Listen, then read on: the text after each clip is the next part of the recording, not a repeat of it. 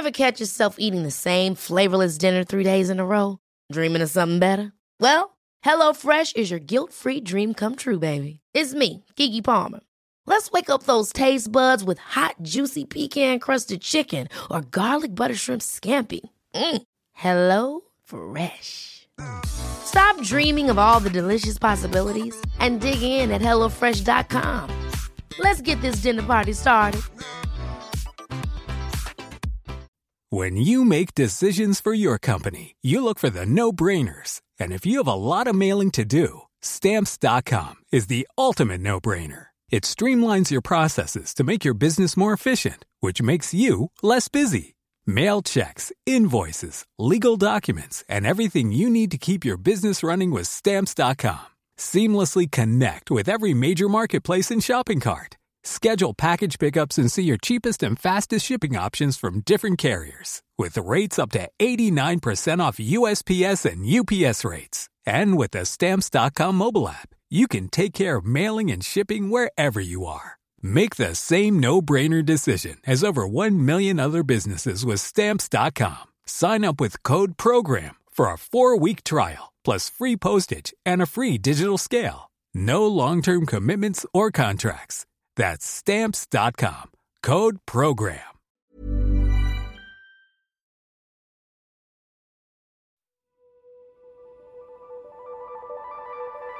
In the last 2 weeks, something remarkable has been happening in Iran.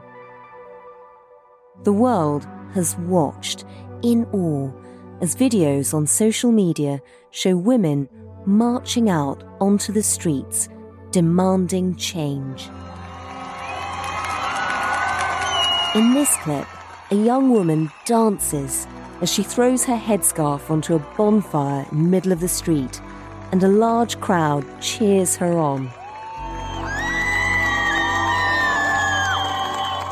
In another, hundreds of schoolgirls tear off their hijabs and turn on the teacher who tries to stop them.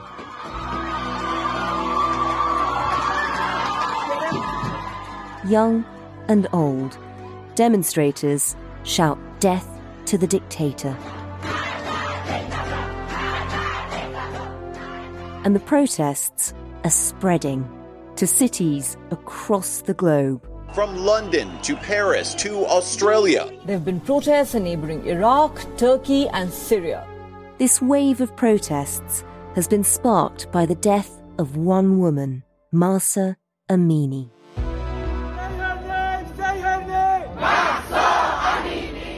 She was arrested by the morality police in Tehran earlier this month. They said she wasn't wearing the mandatory hijab properly.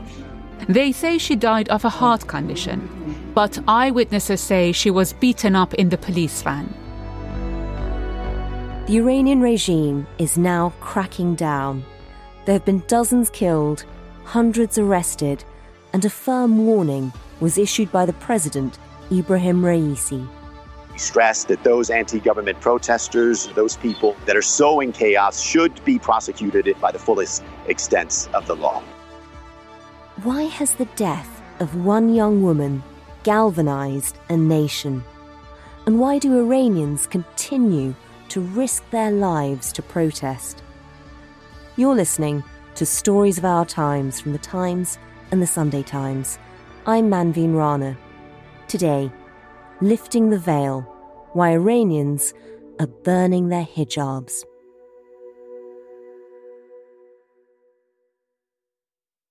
I'm Ramita Navai, and I'm a British-Iranian journalist, documentary maker and author. To understand how the death of Mahsa Amini created a movement, you really need to know what it's like to live in Iran as a woman. Ramita lived and worked there for years. So it's a thoroughly depressing and demeaning experience, living and working in Iran as a woman, because not only do you not have rights, but you brush up against officialdom that is sexist, misogynistic, and deeply patriarchal. Having said that, you can have a great life there. You can live in a bubble. insulated against the realities of being a woman in Iran. And I lived some of my life in that bubble. So, if you're privileged, you can go to your parties, you can have normal relationships with people of the opposite sex, you can have a good time. But of course, at some point, you will come up against the regime, and that is never a pretty experience. From what you say, it is possible to go to parties, drink alcohol, and the regime sort of turns a blind eye to some of that. The regime does turn a blind eye. It allows Iranians enough freedoms to keep them happy, to keep them off the streets, and it punishes enough Iranians to scare them and to make sure that they're kept in line. So it's a fine balance, but they've been pretty good at doing it so far, up until now. I think it's also important to note that things have dramatically changed also because of this younger generation. They are really tech savvy. They're on social media. They watch satellite telly. They are heavily influenced by global popular culture. And this has really changed the makeup of Iran's Generation Z's mini society. There's a real sexual awakening among this younger generation. So you'll find many young Iranians living with each other before marriage. So many are doing this. The Supreme Leader's Office actually issued an edict calling this shameful and saying that the regime should crack down on this. So this constant pushing at the boundaries means that these boundaries are now in a very different place. And yet, whilst the regime lets some of this slip, it does police the streets in a very different way. And we hear about the morality police. I mean, just explain that concept for us, because I think for most people here, it's just so alien. So the morality police, Gasht-e Irshad, which is guidance patrols, are out on the streets to enforce Iran's strict Islamic rules, which are based on Sharia law. And that means making sure that men and women, but of course, mostly always focuses on women, are appropriately dressed. You have to cover your hair, and you have to make sure that the curves on your body are not noticeable. So you have to wear an overcoat. They also police appropriate behaviour. So I've been stopped by morality police for being in a car with 3 male friends I wasn't related to. I've been stopped for bits of my hair showing. I've been stopped for wearing nail varnish. So you get stopped all the time for all different types of reasons. And by the way, I'm really careful when I'm in Iran. When I work, I like to be under the radar. I don't like to stick out. I wasn't pushing the boundaries. I wasn't wearing sexy diaphanous headscarves and tight overcoats. I was really careful, and even I got into trouble. And when you got into trouble, I mean, what was that like? What did they say to you? How are you treated? It's horrible. So when I was stopped for being in a car with 3 male friends, they accused me of being a prostitute, of having sexual relations with all 3 men. On one hand, it's laughable, but on the other hand, it's humiliating, demeaning. I was once stopped and told off for wearing sunglasses on my head. I was furious, and I said to the police officer, "What are you talking about? These are sunglasses. Where am I supposed to put them?" And she said, "You were attracting attention to yourself. You were making a spectacle of yourself by putting those sunglasses on your head." So you can see how frustrating it is. Now, what's been happening is that since Ebrahim Raisi, the conservative hardliner, was elected as president, this has emboldened the more conservative apparatus of the state. Now, couple this with your usual cyclical summer crackdowns that happen in Iran. And that's because the weather's hot, and so you don't want to cover yourself the same way you do when it's wintertime. You know, headscarves are going to be lighter and more diaphanous because it's boiling. And the morality police, oh, they love that. They're out in full force to crack down on summer attire, On top of that, there's another element to this, and that's social media. In the last year or two, people have been taking video clips of the heavy-handedness of the morality police. A mother screaming as her daughter is being taken away by morality officers.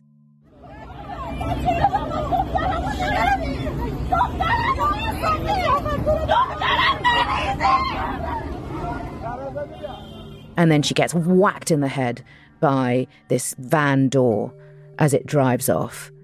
And Iranians have been getting more and more angry. And also Iranian men who maybe haven't known exactly what it's like to be a woman on the streets have suddenly been seeing what it is like for their mothers, their daughters, their sisters, their wives, and their girlfriends. There's something else that's been happening in Iran, which is pretty unbelievable. And that's in the last year and a half. Throughout Tehran, throughout the whole city, outside cafes, in shopping malls, in the metro, women have been leaving their homes and going to these places with no hijab. That could also be why the morality police's crackdown this summer has been extra forceful. And given the fear of the morality police, why have these women been doing that? What's prompted it suddenly? Iranians are not as scared of the morality police as they should be. So that's also another reason, maybe, why this crackdown has been more forceful, because they feel that they're no longer feared. Certainly, I was aware of them, but I wasn't terrified of them. It's a hassle, getting taken in for questioning, but you know that you're not going to end up with a prison sentence. If you're really unlucky, maybe a flogging, but that rarely happens. Just a flogging. Just a flogging. Yeah, I have had friends who have been flogged. That is happening less and less, but yeah, it still happens. That's shocking. Yeah. So amid this, this sort of slight loosening, suddenly comes this one incident, one woman that seems to have changed everything. Take us back to the 13th of September. Tell us a bit about Mahsa Amini and what actually happened to her on that day. So she's an ordinary 22-year-old young woman from the provinces. She's visiting Tehran with her family. Her brother says they'd been on Tehran's metro, and when they came out of the metro, they were stopped by morality police officers who told Mahsa Amini and her brother that she was inappropriately dressed and they were going to take her into their detention centre. Her brother says that he pleaded with them to let her go. He said that he told them that they were just simple visitors from the provinces who'd never been to the big smoke, who didn't understand city ways. He begged them. And he says that they were really scared. And the police officers, the morality police officers, came down really hard on them, absolutely refused, and took her away.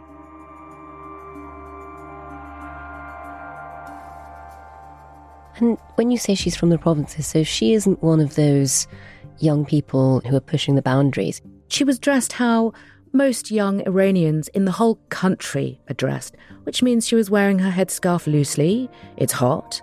You can see some hair. She was wearing a kind of loose overcoat. It wasn't fitted. Maybe you could see her clothes underneath, and that's entirely usual. And then she gets arrested. And what happens? So she gets taken to Vozara, which is the detention centre that morality police officers will take you if you get arrested for inappropriate dress or behaviour. Now, there's video footage of her in the centre, and you can see it looks like a morality police officer wearing a full black, all-encompassing chador, approaches her and looks like she starts trying to reason with this officer. And she's kind of gesturing to her headscarf and her manteau, her overcoat, and it looks like she's saying, but look, this is all fine. Now, you then see her bending over a chair and then she falls. It looks like it's been edited. Ah.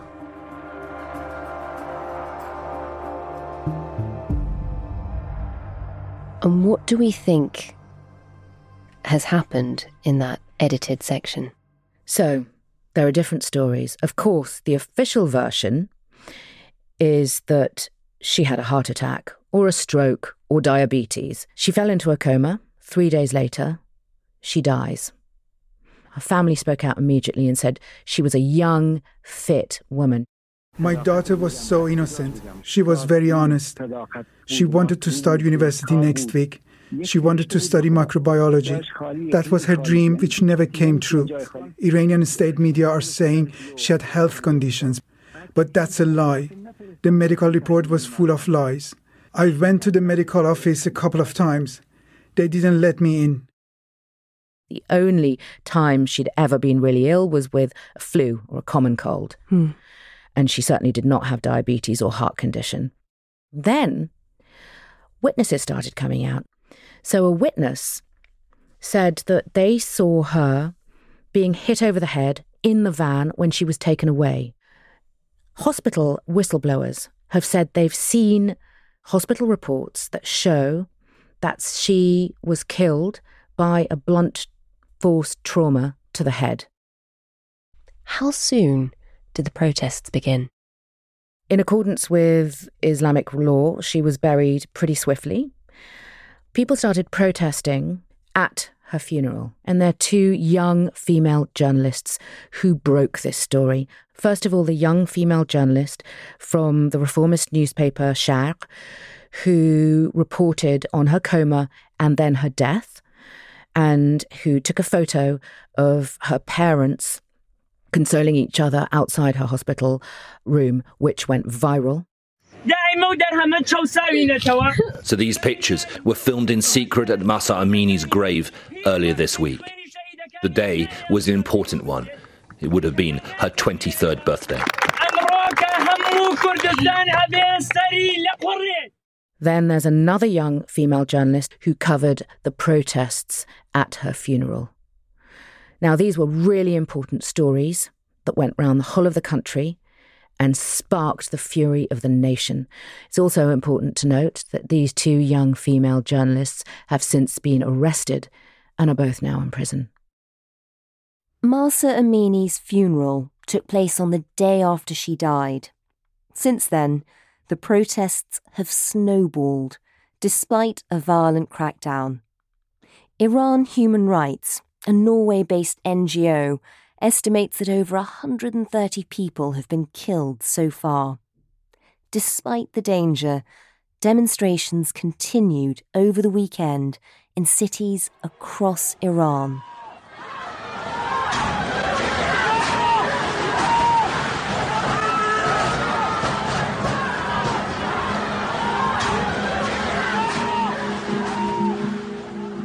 At the Sharif University in Tehran, a protest was violently broken up by the security forces, who chased and arrested students.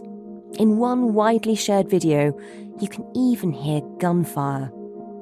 Reports have become increasingly difficult to verify after the authorities imposed an internet blackout.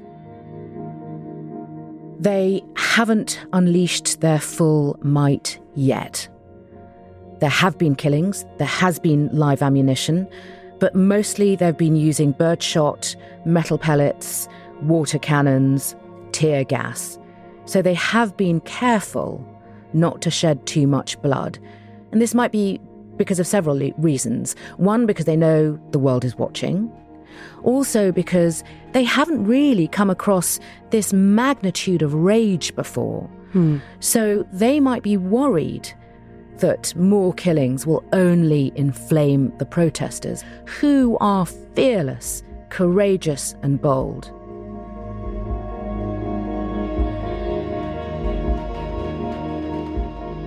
Coming up, how Iran went from miniskirts in the 70s to women being killed over the hijab in 2022. That's after a message from one of my colleagues. I'm Anthony Lloyd, war correspondent for The Times. It's you who enables me to report from some of the most volatile environments in the world. Get to the heart of the stories that matter every day with The Times and Sunday Times, Subscribe today and enjoy 1 month free. Visit thetimes.co.uk/stories of our times.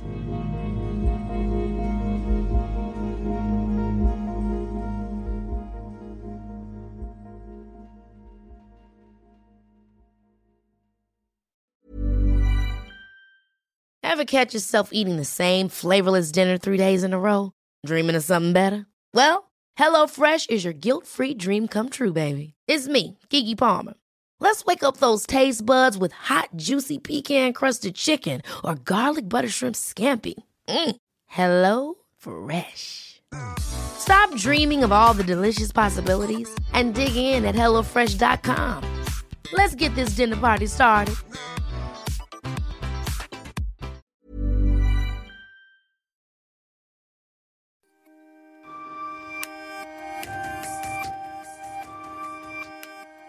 And Ramita, to understand just how significant these protests are, you almost have to step back and look at, the history of protest in Iran.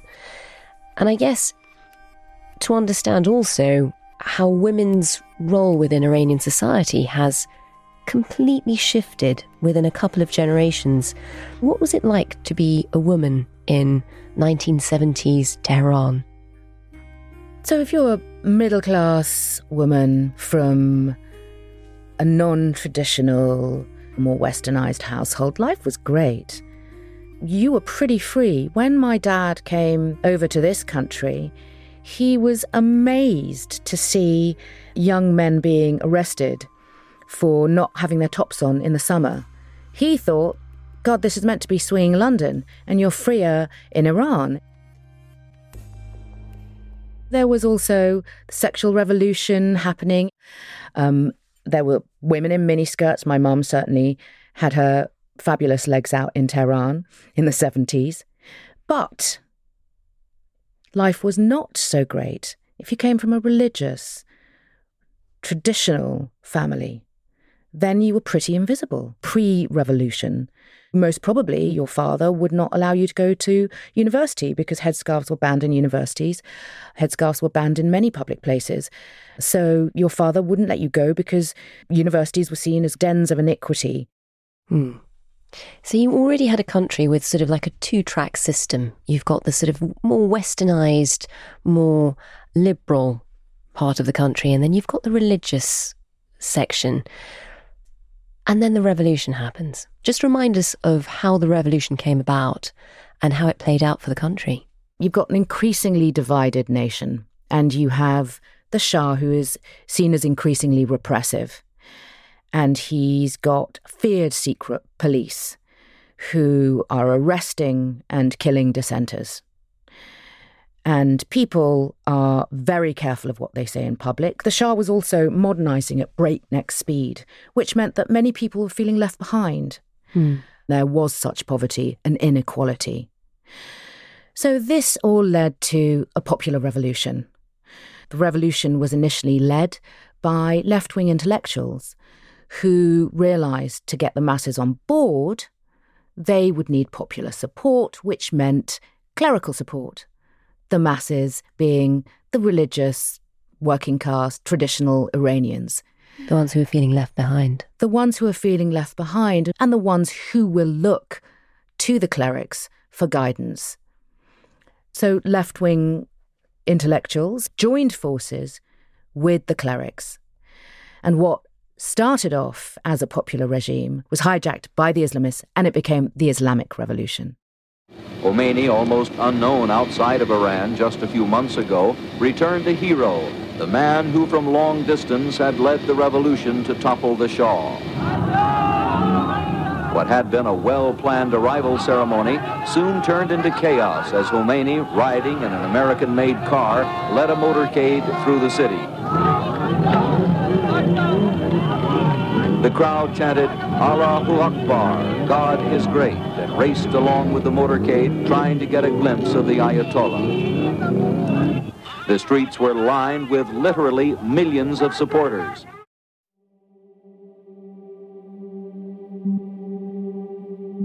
And just explain, so how much life changed after that? Women lost everything. inheritance rights, child custody rights, divorce rights. As a woman in Iran, not only are you worth half a man, you're worth nothing in law. Everything changed. I was in Iran at the time, and I remember the revolution quite clearly, even though I was young. Within weeks, people were handing out headscarves for you before you entered shops.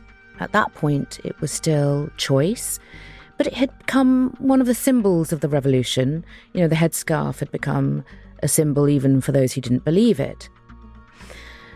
Then, a day before International Women's Day, Ayatollah Khomeini, this was in March 1979, announced that the headscarf would be mandatory.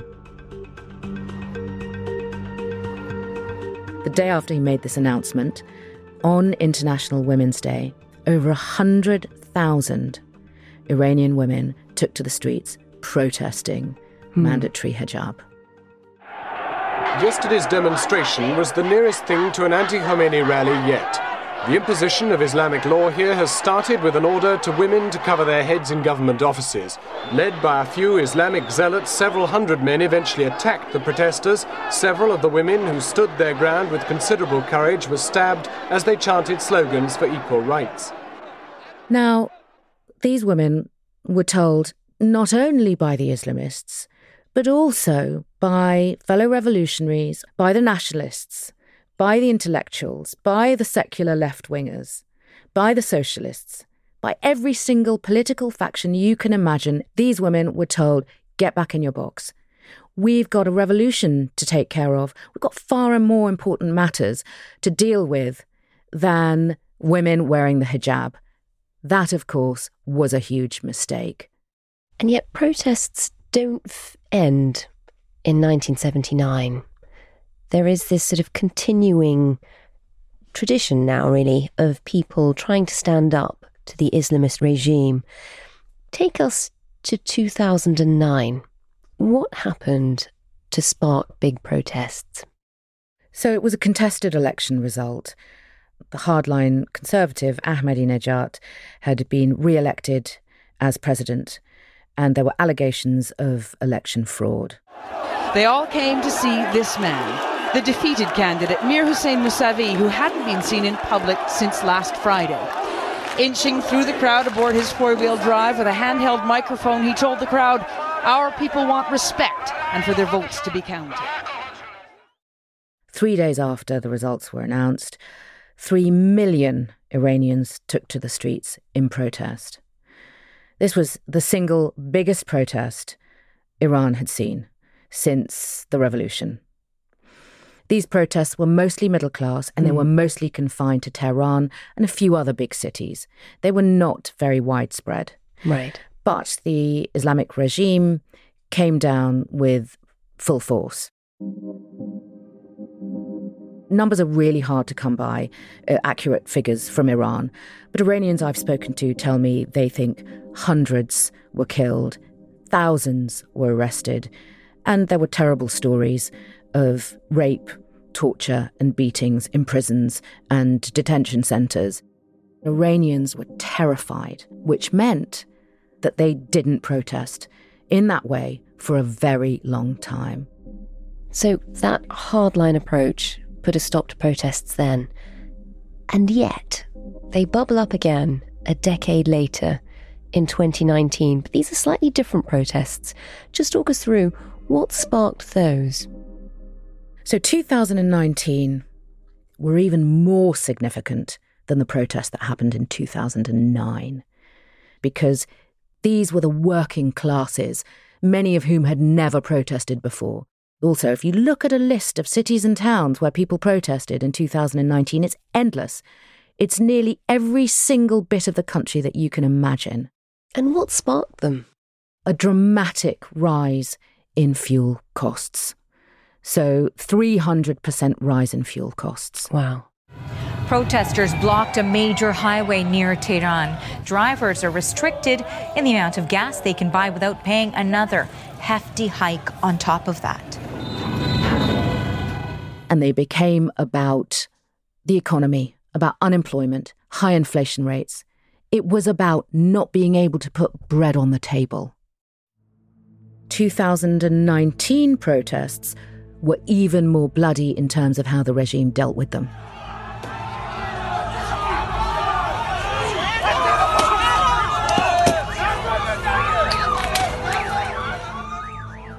Reuters reported that over 1,500 people were killed.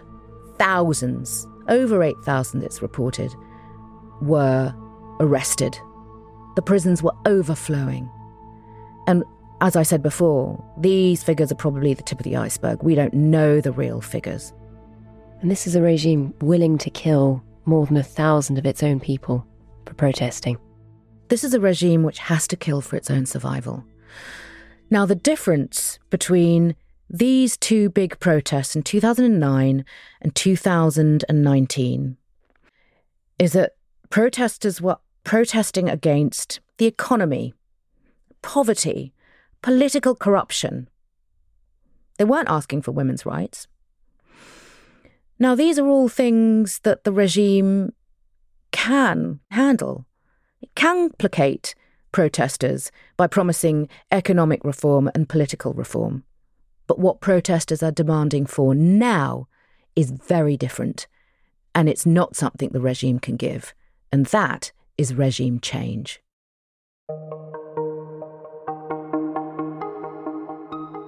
Tell us about how significant this moment is.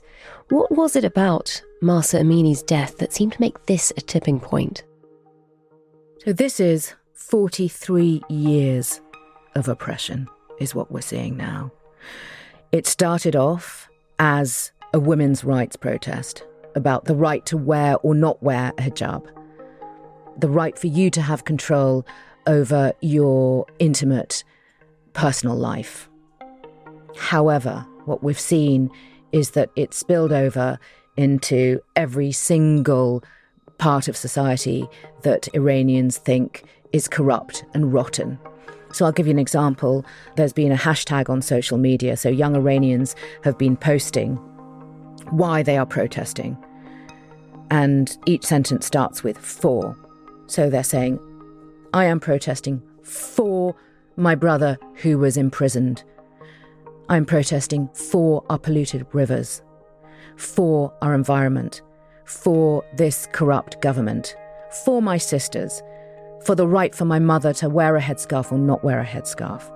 And you look at this list of why people are protesting, and it's for everything they have endured under this repressive Islamic regime for the past 43 years. And is this every bit of society? Who is out there? Who's protesting? These protests are the biggest threat that the Islamic regime has ever come up against.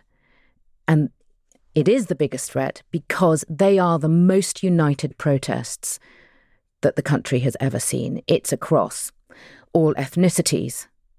It's across the sexes.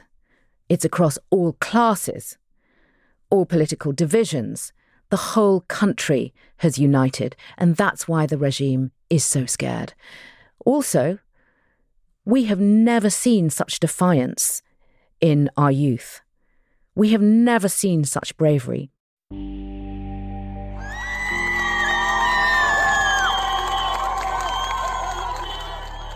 There are young Iranian women and girls burning their headscarves in public, chopping off their hair, with crowds around them chanting, "Death to the dictator," shouting, "Women, freedom, life."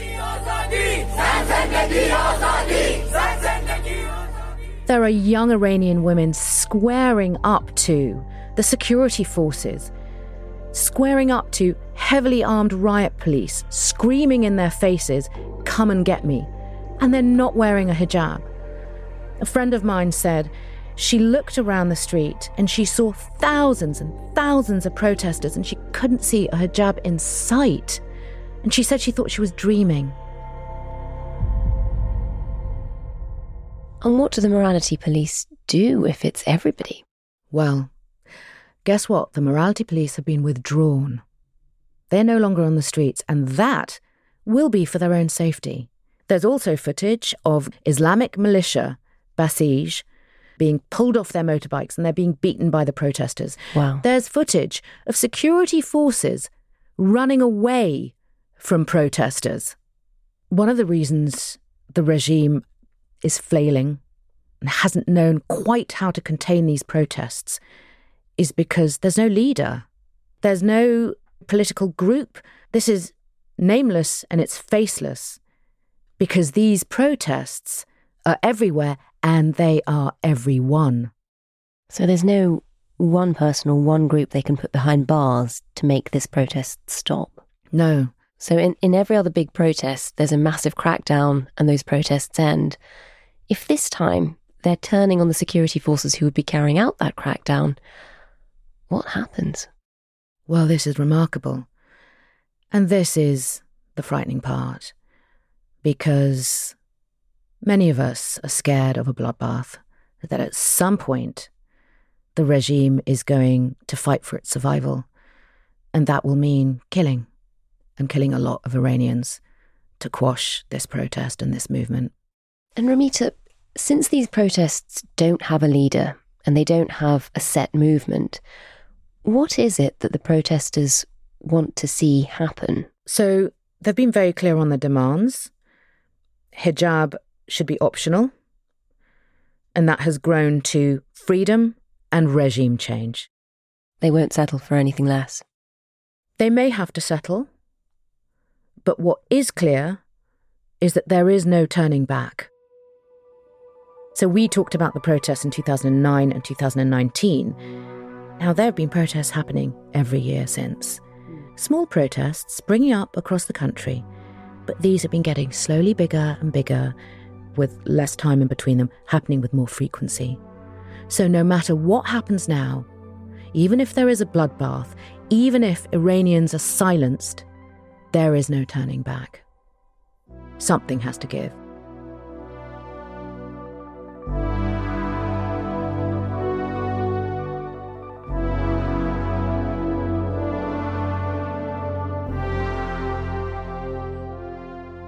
You've been listening to Stories of Our Times, a podcast brought to you thanks to the subscribers of The Times and The Sunday Times, with me, Manveen Rana, and my guest, the journalist Romita Navai, who's the author of City of Lies, Love, Sex, Death and the Search for Truth in Tehran.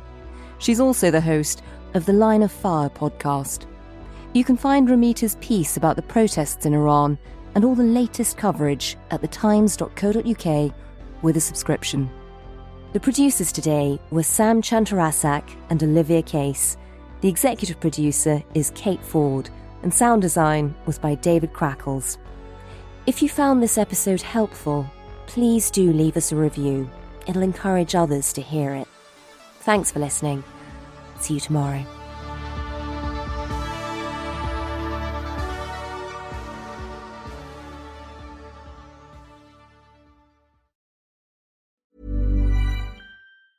Ever catch yourself eating the same flavorless dinner 3 days in a row?